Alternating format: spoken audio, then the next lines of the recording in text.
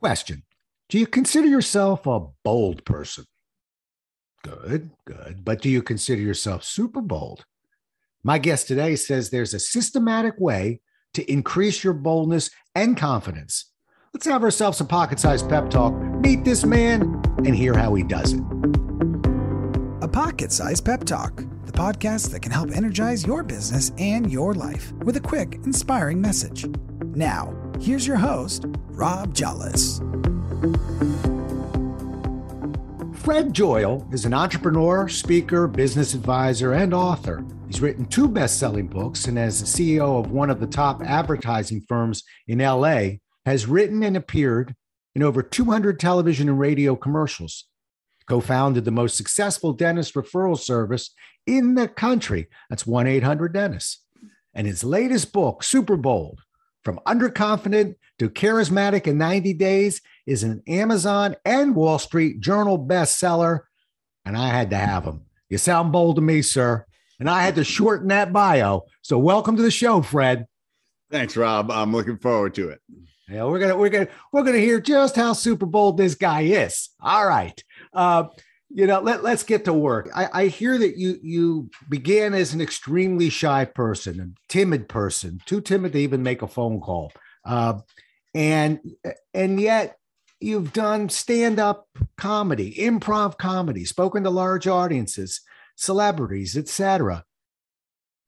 Give me your best 90 seconds. How does somebody go from, and we don't have to go into the process yet, but I'm curious about your journey. How do you go from that person who's nervous about a phone call to, hobnobbing with celebrities and making those big presentations?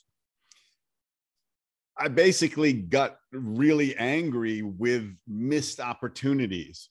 They kept stacking up. And I kept stacking the regrets to go with them. And I just said, I have to figure out a way out of this. Obviously, I wasn't born bold like some people. I was the opposite, or programmed the opposite way. And so I just started doing stuff that made me uncomfortable until it made me comfortable. And I realized that I was creating a feedback loop of rewards for bold action. So I just kept challenging myself and amplifying it. And then I decided I could teach this to people. Many years later, I realized my method for doing it could be compressed, because it took me decades, into a way that anybody could do it and build their boldness and confidence to radically higher levels than they ever imagined. Yeah. And I'm interested, I'm hanging on that one word because we're similar in this way. I'm a very much rewards person. And not big rewards, but I'm just curious. Give me an example of some of the rewards you set out for yourself. I wanted to be able to walk up to anyone and have a normal conversation, whether it's an attractive woman or a successful business person I wanted to meet, or just somebody in line at Starbucks or somebody at a party. I needed that comfort, and I wanted to be really good on stage. And that took a lot of training, and a lot more. Some of it took really long. Didn't happen quickly, but that desire to do those things is what drove me. And then as the rewards kept coming, and they were little victories. And here's the really important thing is sometimes the reward is just in trying, is not being disappointed in yourself because you didn't try. It was, you would have called it a fail. Let's say I'm trying to meet this woman and I go out and I walk across the room, talk to her, find out she has a fiance or whatever. That's not a fail because I walked up and talked to her. Right.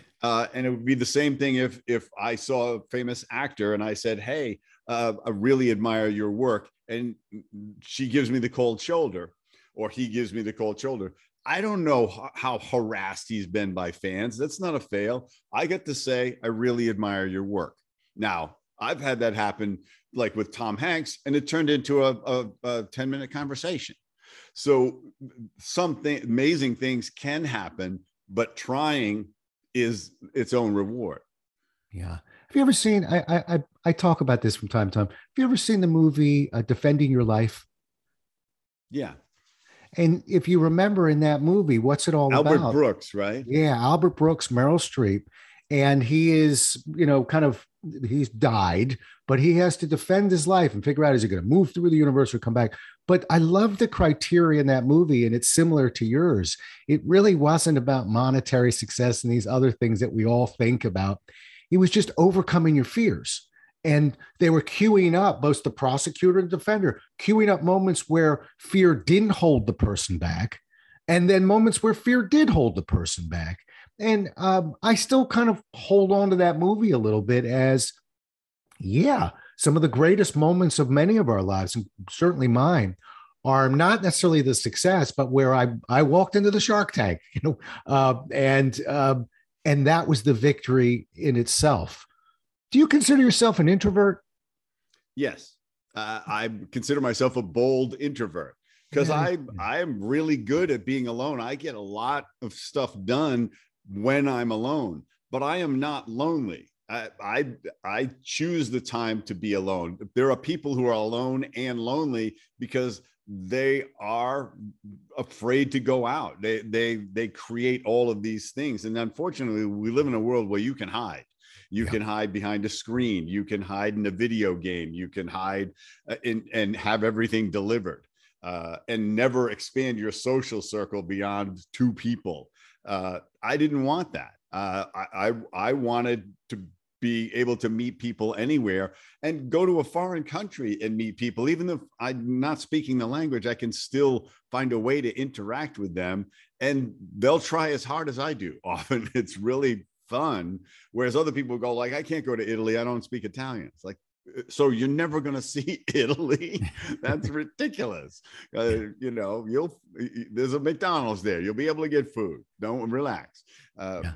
But it became this process of just creating challenges after a while and then really finding a systematic way of teaching it. That's what Super Bold is about, is a very systematic way with exercises that you do that start really simply. They're actually based on the principles of learning how to do improv comedy, which actually starts non-verbally and builds gradually up until you can create a scene on stage with 3 people with no prepared material. It's this controlling the intensity of the experience as you venture into your discomfort zone and just embrace it. You may have a voice in your head that says, oh, people are going to laugh, or you're going to be embarrassed, or you're going to fail. And you go, I hear you, but I'm not listening. I'm going in. Right. To me, the only way to fail is to quit on the stool. You put the gloves on and you fight. That's not a failure. You quit on the stool. That's the one that haunts us a little bit. I love something else you said, Fred. I put it in different words, but sometimes when I'm trying to help people who don't feel as confident, I cling to 2 words and I talk about a track record. What typically happens in these situations, because we have these fears of, what typically happens? Well, actually, when I talk to the person at Starbucks, they seem pretty nice, okay. And it's the same with speaking and things like that. I think when people really focus on their track record, it tends to get rid of all the other noise, all the other extremes. That I've heard that I love this phrase, worry is the misuse of your imagination. And people frequently begin to misuse that imagination. And I'm also glad you said one other thing, and then I want to get to the process.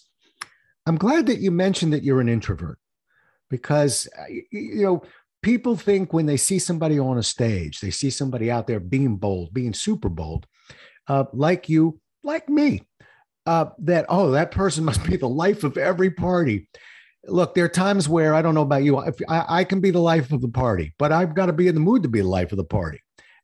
Quite frankly, if I'm around all my friends, it's easy to be an extrovert. But when I walk into a room of people I don't know, sometimes I have to take a few steps I don't want to, just because I don't want to let people down, because I'm this labeled extrovert. I think we all have a little bit of each in us.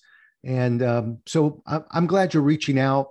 I'm glad that I've got an author who's doing extremely bold things, who's looking me right in the eye and saying, in my heart, I'm an introvert. It's powerful. Yeah, you don't become a different person by becoming super bold. What you do is you bring your full self to the world, to the people that matter to you, and you don't miss key opportunities in your life because you hesitated or you talked yourself out of it, and it disappears. It's a one-time thing and it's gone. Whether it's asking for that promotion or talking to that person that you saw and you said, I really want to meet them. And you talk yourself out of it and then they're gone. Or you have to give a eulogy for a parent or a good friend. And you say, I hate public speaking. It's like, no, it's not public speaking. It's your one chance to get up and tell everybody how you felt about this person. And that's going to gnaw at you the rest of your life if you don't do that. That's what it's about. Yeah. When it matters, you step up, you speak up, you take action. Okay. So let me ask you this. Can anybody learn to do this? Or is it just for the select few? I think I know where you're going, but I need to hear you say it. It can be learned by anybody. All it takes is deciding, looking at your life and say, there were bold moments that made a huge difference in my life and I can't figure out how to replicate them. And there's all these other times where I hesitated and I missed opportunities and I have regrets and they keep haunting me. And when you look at those two things and you say, I am ready to change, that's all it takes. And then I'm going to teach you how to start and work on it every day, a little bit, till you build that boldness muscle and you'll feel it happen. And in 90 days, you will feel radically different. Now, you are going to work on your boldness the rest of your life. I still am too. I'm still catching myself going like, I could have added one more thing there. I was in that conversation and I let it go a little early when I could have gone one more step. I could have asked Tom Hanks if I could be an extra in his next show or whatever. And then just laugh it off and say, I know everybody asked you this, but are you looking for any extras? He's going to say, I don't handle that. But he might say, hey, for somebody as bold as you, I want you in my background. Right? No law, no harm, no foul if you bring it up. Now, there's times when I always reflect on my bold moves and say, what was even bolder? How could I have dialed it up one more notch? Wow. Is there, when I teach people to sell, and I teach a repeatable, predictable process, and I'm going to tell you in the on deck circle is some process behaviors from you. But at bat right now is sometimes the battle between style and technique.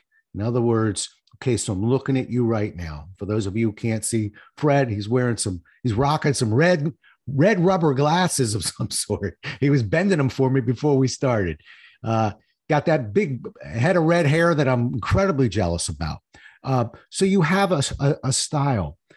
Sometimes that style and techniques begin to kind of contradict each other a little bit. So people will watch something I'm doing and they'll say, oh, well, I'm going to go get some red glasses and I'm going to dye my hair red. No, that would be Fred's style. Right. Technique is what we're doing. We own our own style. So can you talk to that a little bit of when it comes to being super bold, maybe the separation between style and technique here? Yeah, I think we all have things that we're afraid of doing. Many times when you take a hard look at them, it's because we really want to do them, but we are afraid of failing at them. Yeah. So it's not like bungee jumping or something like that. It's a different sort of thing. It's like, I would love to join the church choir, but I don't think I'm good enough. It's like, why don't you let somebody else decide that instead of you being the one to stop you? And so, but that's your dream, and your dreams could be small by other people's measurements. Some people I want to solve the plastic problem in the ocean. Other people say, I want to be the best dad ever. Okay. That requires boldness because you have to do certain things. You have to be bold enough to say at work, I'm not working an 80-hour week. I don't care. I'm going to make less money because I've got 18 years with this kid and I want to be with him. I want to see her grow up. I want to walk her down the aisle. I do not want to miss things with her. And I'm bold enough to say, I don't need the money. I don't need that success. So your boldness is about your life, your dreams, your secret goals, but also from introspection. How do you want to have your eulogy read? Do you want to say he made buckets of money, or do you want to say he was the best friend I ever had? Is that what you want to hear people say? Because that's what I want. But that doesn't have to be your dream. It could be you had the biggest yacht in New York Harbor. If that's what you want, right. You got to do a bunch of stuff to get. You got to do a bunch of bold stuff to get there. But that's your life, and so it's not about becoming somebody else. It's becoming really deeply in touch with what really matters to you. And are you chasing it every day? Or are you thinking you're going to get to it? Because a year goes by, and then a decade goes by, and then a tombstone shows up, So that's the way I look at it. Is like, I'm in the game of life, and I don't know how long the coach is going to let me play. So right. Every day I'm playing full out. Yeah. Well, I can tell. And, it's interesting because I coached a lot of teams, particularly in basketball. And, I saw certain people that really wanted to be great. They wanted it more than anyone else, but they didn't really do anything to be great. They just wanted it so bad. So let's shift there now. I'm a former Xerox guy. I don't know if you know that, but we had a process for everything, yes. And so I'm curious if we can process this a little bit. The book is super bold, and I'm assuming we can get it at Amazon and all online places. And it's in Kindle and Audible with me reading it, and it's all in right. hardcover. Good. See if you can get it into FedEx, by the way. It's a nice get. That's a kind of FedEx book to me.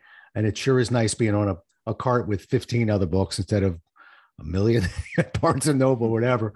But that book to me looks like a classic FedEx book. Let's go at this. I told you on deck and now at bat is the process itself. We're as close as we can get. Give me kind of I'm sure we could spend an hour on this, but give me the Cliff Notes a little bit of the systematic approach that you've written about to really get up that bold factor. Yeah. And I'll compress it into a comprehensible arc, but it's called the PRIDE method, and it's an acronym, but the word pride should mean something. It's like, why wouldn't you want to live a life that you're proud of? That's not egotistical. That's you're becoming the architect of your life so that it is something you're proud of. So the key words are preparation, relaxing, insight, dosage, and everyday action. Preparation is just, let's say you want to say something to somebody in line at the Starbucks in front of you. Think of what you're going to say. I'm going to compliment his suit. It just looks great on him. I actually pick out the thing that I think is weirdest, that I have a judgment about, like their purple hair or something like that. And I'll say, and instead of running the judgment, I'll say, that hair looks amazing on you. Good for you. That's a bold move. And I actually changed my opinion of them because I've got a stupid judgment and I've erased it. But the other thing about preparation is it's the foundation for spontaneity. You have something you're going to say, and in the moment you can change it because you got a gun in the barrel and you can just shift it. So that preparation is for any situation. Right. And I can go into a lot more detail on that. But the next step is learning to physically relax yourself, which you can do, but not when somebody says, why don't you just relax? It's like, oh, I look nervous. That makes me twice as nervous. So my wife, by the way, gets on me all the time because I have the trilogy of all three: relax, take it easy, simmer down. And I tend to work, which, as you can imagine, really relaxes her a lot. Very effective. Yes. Just my mom used to do it to me. Why don't you relax? Because I don't know how. Right. But there is a way to know. The first thing you do is you check your physiology. Where are you tensing up? Because we're reacting. We react to psychological danger in exactly the same way as physical danger. All of these things in the autonomic nervous system kick in. The air conditioning comes on and we start sweating and all of that stuff. Breathe and relax your body. Take 3 deep breaths. And it's amazing the power of your breath. So, and I talk more in detail. There's some other techniques, but they're so simple and in minutes. And you reverse the process. You say, wow, I'm in control of my anxiety now. And once you can dial it down, it dials itself down. Because it's now you say, okay, now I can be energized instead of anxious. Giant transition. The next key, the next letter in the PRIDE method is the I, insights. And it is key insights. What bold people know is 90% of the time, nothing bad happens unless you decide to label it that way.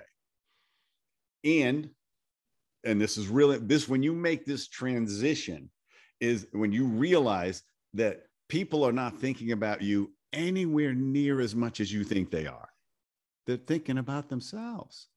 They may have, and are they right just because they have a judgment? If the guy that you accidentally cut off on the highway yells, "You jerk," are you a jerk? Does that transform you? So why would you take on the opinions of a stranger? I love the expression, what people think about me is none of my business. People's opinions of me is none of my business. Oh, Fred, when you like release that, it's so powerful. Yeah. The next step is D, which is dosage, which is as you're building your boldness muscle, you're controlling the intensity. You're working your way up from something really easy and simple to a little more daring, till a little more challenging. And that's what the exercises are about. It's like dialing you up, and you do them at your own pace, but you're always edging into your discomfort zone and then retreating back and saying, wow, what happened? Wow, that wasn't so bad. And then the next day or the next week, you're moving out a little farther till you're doing some pretty wild stuff and realizing nothing bad happens. And then the final thing is everyday action. Doing stuff every day is the most powerful way to achieve your dreams. Whatever you're aiming for, if you work at it every day, what you work at, what you do every day aggregates. What you put off deteriorates. And that's what I talked about a little bit before, is a month, a year, a decade goes by and you're like, I'll get to it. And what happens is you're older with less energy and more mileage on you, and more failures that you've sort of embraced. So when you work at something every day, you start to tell your brain, this is who I am. I'm a person that is learning to play piano. I'm a person that exercises. I'm a person that works on my boldness and confidence every day. And you can do it for 3 minutes. You can do one bold act a day and it aggregates. Now you may want to do 3, 4, or 5, and eventually it becomes your default mode because your brain goes, I guess this is who we are. And it literally creates new neural pathways. This is what they found out about the brain is, and you know this as well, is when you create new behaviors, you create new neural pathways at whatever age it is. However you challenge your brain, it will create new neural pathways. And the pathways that you don't reinforce, the shy, underconfident ones, will literally atrophy. So it's a powerful thing to do. So those are the steps of the PRIDE method. Wow. I got to tell you, I don't let anybody send me an author's book, because if I really like it, I want to buy it and I want to write a review and I want it verified. So I blocked the pitch person. But I'm going to get that book, and I'm going to tell you a few reasons why. And play back some of my podcasts. You won't see me fawn over an author quite like this. One, I really like a process. I don't, you start talking about being super bold. You run the risk of being super inspirational, super motivational, super entertaining, and quite frankly, speaker to speaker. If Fred and I couldn't do that, we wouldn't be in business. So, but that's the easy part. The hard part is providing something that is repeatable and predictable that people can stylize and utilize. And I even like the fact that in this book that we're hearing about today, it's interactive. Now, once we have a process, we know we've got some interaction. Walk me through that. Put me to the paces. How is the book interactive? You've got me already. I'm getting a copy of this book, but I work with a lot of people in career transition. They've been beaten up a little bit. They've been told no a few too many times, and they've lost sight of that former track record. So this is exactly what they need. But how can they interact with this material when they're reading it? So they're going to get to the section of the exercises, and there are 5 levels of exercises. They start, as I said, non-verbally. You're just going to smile at everybody you meet that day, aiming for the person who doesn't smile back. Right. And you're going to not take it on. You're not going to say, oh, it must be something wrong with me. You're going to say, it's probably the worst day of their life, or maybe they got bad teeth. You're going to come up with, instead of Dr. No responses in your head, you're going to start listening to Dr. Yes, and you're going to start to create those responses. And then you're going to journal that. What happened? What did I experience? Wow. I smiled at 20 people, 19 smiled back, and a grumpy old man didn't smile back. That felt pretty good. I was shocked. I thought half the people wouldn't smile at me. So you're journaling, and you're aiming for failure in a lot of the exercises, but then eventually you're going to have some moves that you make in your life, and you're going to go, why did that go wrong? You're going to ask yourself, oh, you know what? I wasn't prepared. I thought I could just walk right up and spontaneously say something clever. And then you mine that and say, preparation.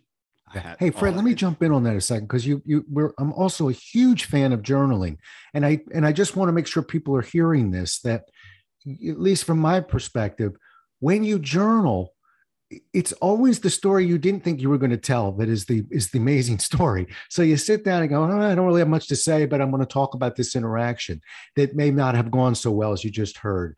But it's amazing what happens when you really just let freewheel a little bit, because your mind will keep going. It'll go, why was that? And what can I learn from that? And by journaling, I refer to it as you're actually creating almost a methodical way to be more observant. And when you don't do that, when you just walk around and go, well, I'll remember that, or yeah, I think I learned that lesson. I don't know how we learn lessons. So kudos to you again, a big journaling fan. I have, from my trips and travels, at this point, I have about 2,500 pages of journal entries.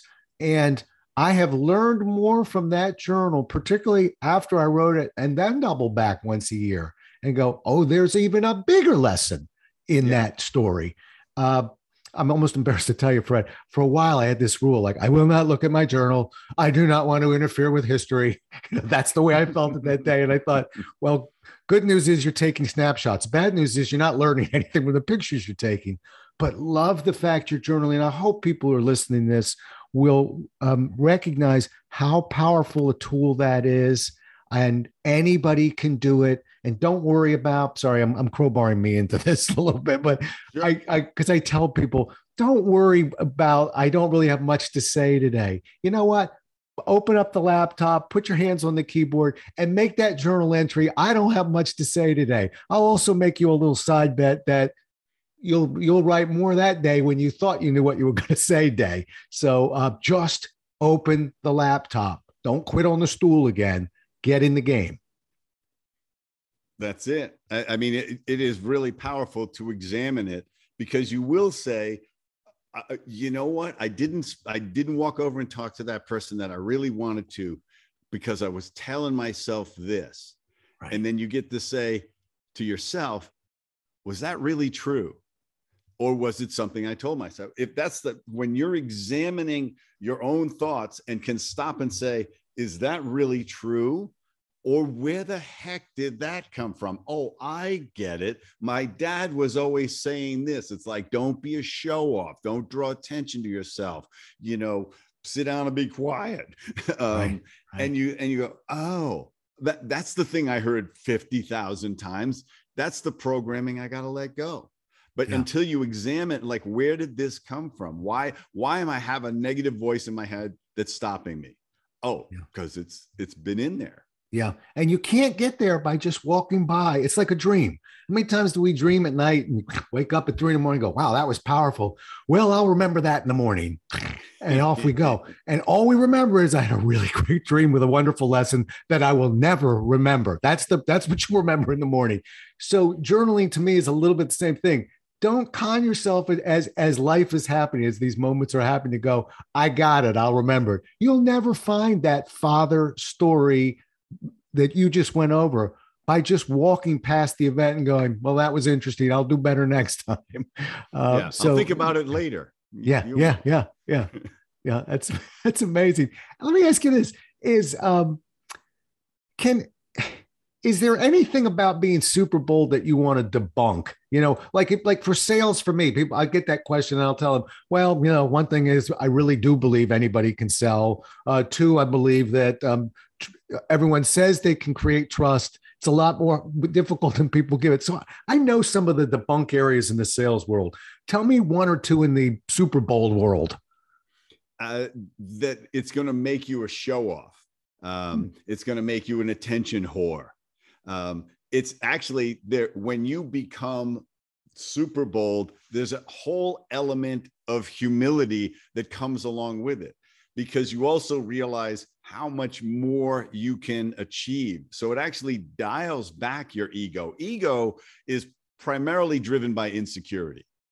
And so as you become actually bolder and confident, you don't have to. It's like when somebody learns martial arts, they very seldom get into fights.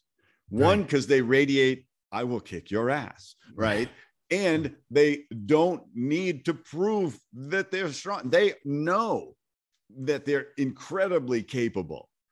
And when you have that, you radiate it, but it's not, you don't use it as a dominating, manipulating force. You use it to achieve your dreams and ideally make a bigger contribution to other people's lives, whether it's 2 minutes of making that person feel better about themselves or feel a little more inspired, or give them that feedback that they really need, but you've been hesitating to say it. And you say, I have to find a way to tell them this because they need to know. That takes boldness, because it's a lot easier to be the nice person. Right.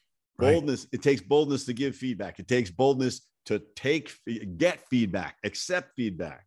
I tell people all the time, I want to hear what you think when I delivered a speech. What did I do wrong? Where did I lose you? Whatever. And I may get upset when you tell me, but I need you to tell me. I will process it. Praise is wonderful, but has no information. Right. Failure, mistakes, full of information. And I want to mine that. And that takes boldness to take that on, because we all want to feel good about ourselves too. But I want to get better. I let that supersede feeling good about myself, deluding myself into thinking I was great when I can be greater. Yeah. I'll self-disclose and tell you that one of my biggest challenges in life is negative feedback. And it's, I write about it. I don't write about that big challenge of mine. I write about how to give feedback, how to balance feedback. I know the process for feedback. I've given feedback to many, many people, coaching, et cetera.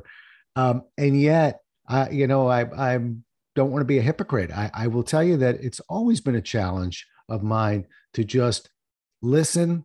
Don't get defensive. There's always a little voice going, I did so say that. I couldn't do it because the other guy would just process it. But I will tell you that what you said is important for me, and I think a lot of people. It's challenging, and the only thing I can add to it is it's not quite as bad when somebody knows how to give feedback, and meaning just balance your feedback a little bit and maybe let me go first and then a couple of things I could have done differently, and a couple of things that I did real well, because I may not know I did them well, and I want to make sure I do them next time. But that feedback is a tricky one for a lot of people, including me. Yeah. All right. Yeah, and you want that, tell me the highs and lows, whatever, like, but I very quickly, a guy came up to me after my lecture and he said, "You are a great speaker." He says, "But you would be even better if you didn't curse." And I said, "Did I curse?" Because I'm thinking of the audience that I had, and I was I didn't drop any F-bombs. I didn't even say damn, I think. And I said, "What did I say?" And he said, "You said shit." And in my mind, I'm going, that's cursing. But it was it was such an alert. It's like, to some people, they're done listening to me because I used something, a word that they were uncomfortable with. Yeah. And I could not just say crap. Yeah. Now, I may use with the right audience that I know. I have certain audiences that I can get as profane as I want. And I know they just jump forward. Like, yeah, and they're like, I excite them. But that was such a powerful lesson, as right. To understand that my audience and come down on the side of clean. Jerry Seinfeld has made an entire career never telling a single line of profanity in his jokes. Right. So it can be done. Yeah. Brian Regan, also great comedian. All clean. I will tell you that I'm close to 40 years as a speaker. I never curse on stage. If you catch me, let's have a cup of coffee. I'll show you. I know all the words. I have no problem, but I don't know. And the thing is, I can have 200 people out there and one or two people don't like a certain word. And it's just, I know some people would say, well, you got 199 out of 200. What are you stressing about? It's just easier to take care of that one person. And I probably would have given you that feedback too. I will walk up to a speaker sometime and go, you just don't need it. Now, like you said, you pick your spots, your audiences. For me, I don't know an audience where I could guarantee I could lay out money on a table and say, I'm willing to put that, I'll put that, my chips all in the center, that I know the audience so well that no one will be offended. I don't know. So I stay away from it, but that's just one speaker to another. And even the word, I do use the word damn, but I coached a team one time. I had a woman come up to me and because I had used it and said, it really was offensive to her. And it was, the opening the door for GD. And, and I was like, okay. And I completely took it out of coaching and never said it to a kid again. So you just don't know. All right. One, I could stay with you forever. So I'm I want to pick my spots. One or two more questions. One is about relaxing. That's so difficult for some people. And like we said earlier, 20 minutes ago or so, it was like, I know one way not to relax, keep yelling at somebody to relax. So what are some ways that that you could provide some tips here for our listeners of how they can relax a little bit more? I do a little transcendental meditation sometimes, but let's throw out TM for a moment. Give me a better technique than that one, because that's quite a commitment. All right. So the thing about the Pride method is it's a matrix. It's not a sequence as much as it's each part reinforces each other. So in order to relax, be prepared.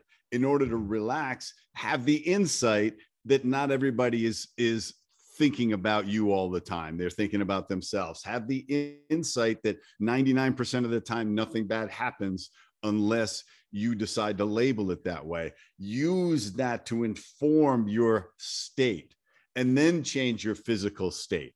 So, and control the dosage and say, well, of course I'm nervous. I've never spoken to people before, and there's 500 people in this room. Start with 20, start with 10, start with 5, control that dosage so that you're not tongue-tied and your memory's gone. But in terms of physically relaxing, the most amazing thing you can do, and it's just a physical thing, is to vibrate the vagus nerve in your body. The vagus nerve runs all down the center of your body, and you can vibrate it with your voice. Now, you obviously, it's got to be quiet, or you got to be in a private space, but you take a deep breath in, and then you let it out slowly, making this sound, ha, and you vibrate that nerve, and you do that 3 times in a row, you will physically feel a downshift in your nervousness. You will be more relaxed. And then of course it starts the downward spiral of your nervousness, because you said, wow, I'm in control. Maybe I'll do it one more time. Or geez, I don't even need to. Now I'm just a ball of energy ready to roll it out. Because you want to turn every bit of anxiety into energy. Right. You know, when we speak, it's the full Rob, right? You don't want to give them 80%. You want 101% coming out the whole time. And so you want to take every bit of what might have been nervousness, and now it's energy. It's like, and you're focused 100% on giving them everything you got. Yep. And the only way you do that is if your memory's really working and you're prepared and ready to be spontaneous. I'm sure some of the best stuff you've done, you thought of on stage. Because you were right focused on what that audience needed, and you just said it the best way you've ever said it. Oh yeah. You know, you have an adrenaline that you can't simulate in front of a mirror. I'm always surprised at how much more articulate I am on a stage than off a stage, because everything is just firing. I really, first of all, I'm going to try that technique. You know, one of the things I whisper to people is, I can't say it's 100%, but it's about 95%, which is, what if I told you that before you get out there, that the whole room is rooting for you? And people go, how do you know that? Well, think about it. They've got 2 choices. They could say, oh, I hope this guy Fred comes out here, bores me to tears and teaches me nothing. Or that's they could why say, I'm sitting here drinking coffee. Yeah. Yeah. Or they could say, you know, I need this. I hope this guy got his A game going. But in a sense, they're rooting for you, because if they're not, they're rooting against themselves. So again, it's not a perfect situation. And I like the vibration of the vagus nerve, quite frankly. No, but great. That's something that I just feed the mind of, particularly of newer speakers, of it just doesn't make sense for people to actually root against you. That's just kind of thinking that's hanging around, but it's not real. It's pretend. And even as a speaker or in any situation, if you apply this, there are no mistakes. Nobody knows what you would have said. They only know what you are saying. Right. And if something goes wrong, I had a video start to play on 2 screens, and as I clicked the clicker, the power failure. There was a power failure in the hotel. Everything went off. And I could have panicked. And instead I said, wow, this clicker is more powerful than I thought. And then I just told a story. Yeah. Because I had no lights. I had no electricity. And what happened is this classic speaker discovery. I took a story that I would normally tell more at the end. And this was way more at the beginning. And when I told it, I went, this is where this story belongs. Right. It belongs in the first 10 minutes, not in the last 5. Right. And so like, thank you for the power failure. Yeah. Nothing bad. I've gone on stage, I rushed on stage because they hooked up my mic at the last second and they're calling me on stage, and I'm running up. My shirt's half untucked. There's a wire hanging around my waist and stuff like that. It takes me 5 minutes to realize it. And I looked down and I said, excuse me, my wire's dangling, and tuck it in. As long as I'm okay with it, anything can happen. Right. A friend of mine broke her heel on the nightmare for a woman, break a heel on stage. Right. She takes her shoes off and she says, I guess I got to start spending more than $30 on shoes. She slayed them, and she owned them at that point. Instead of being crushed and embarrassed and humiliated, she seized it as an opportunity to be one of them. Yep. Well, and you've hit it, Fred, that one of them piece. See, they can identify with that because their heel has broken before. They've had some of these issues. I wrote a piece one time where I talked about really the biggest sin that a speaker can make is to make the audience feel sorry for you. See, when that heel broke, if she went the other way and she said, oh, what am I going to do? My heel broke. Now that third wall is broken and everybody is so distracted with, oh my goodness, but her doing that A, they could identify with, and B, we don't need to feel sorry for her. Let's keep going. So just like you, really could have said that, these hotels, what's wrong with them? Why aren't they paying the, and now the audience, it begins to fracture a little bit. So, yeah, I think one of the things I want people to remember from this part of the conversation is don't put the audience in a position to feel sorry for you. You'll ruin the show for them. That's actually one of the only things that will ruin it. We can pivot. I've lost power, by the way. Did it in the round. Took a stool and put it in the middle of the audience so they could hear me. And it was one of the most beautiful presentations. I wish I could do it. I do live auctions, and from that day forward, I always auction in the round.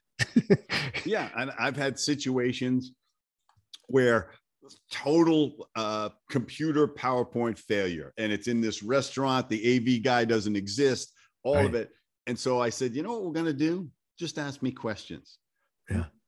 2 hours it went. Oh. And all I did was follow their interest for 2 hours, and they would have gone till midnight. And I said, all right, incredible. Wrap up here, but embrace everything as a gift. Every that's the Aikido rule, is embrace the hit as a gift. Everything that happens to you has a reward in it if you just embrace it. Right. And they get to see sort of your speed of thought. Sometimes we watch a speaker and we think, well, I wonder how many 1,000 times that guy has said this. But when a heel breaks or the lights go out, we already know, well, I know this hasn't happened 1,000 times. Let's see what's going on now. And that's really where you show, I call it mental agility, your ability to just move and react. I got to tell you, truly, I could go on forever, but this is supposed to be a pocket-sized pep talk. Yeah, this is a nice lengthy pep talk. So.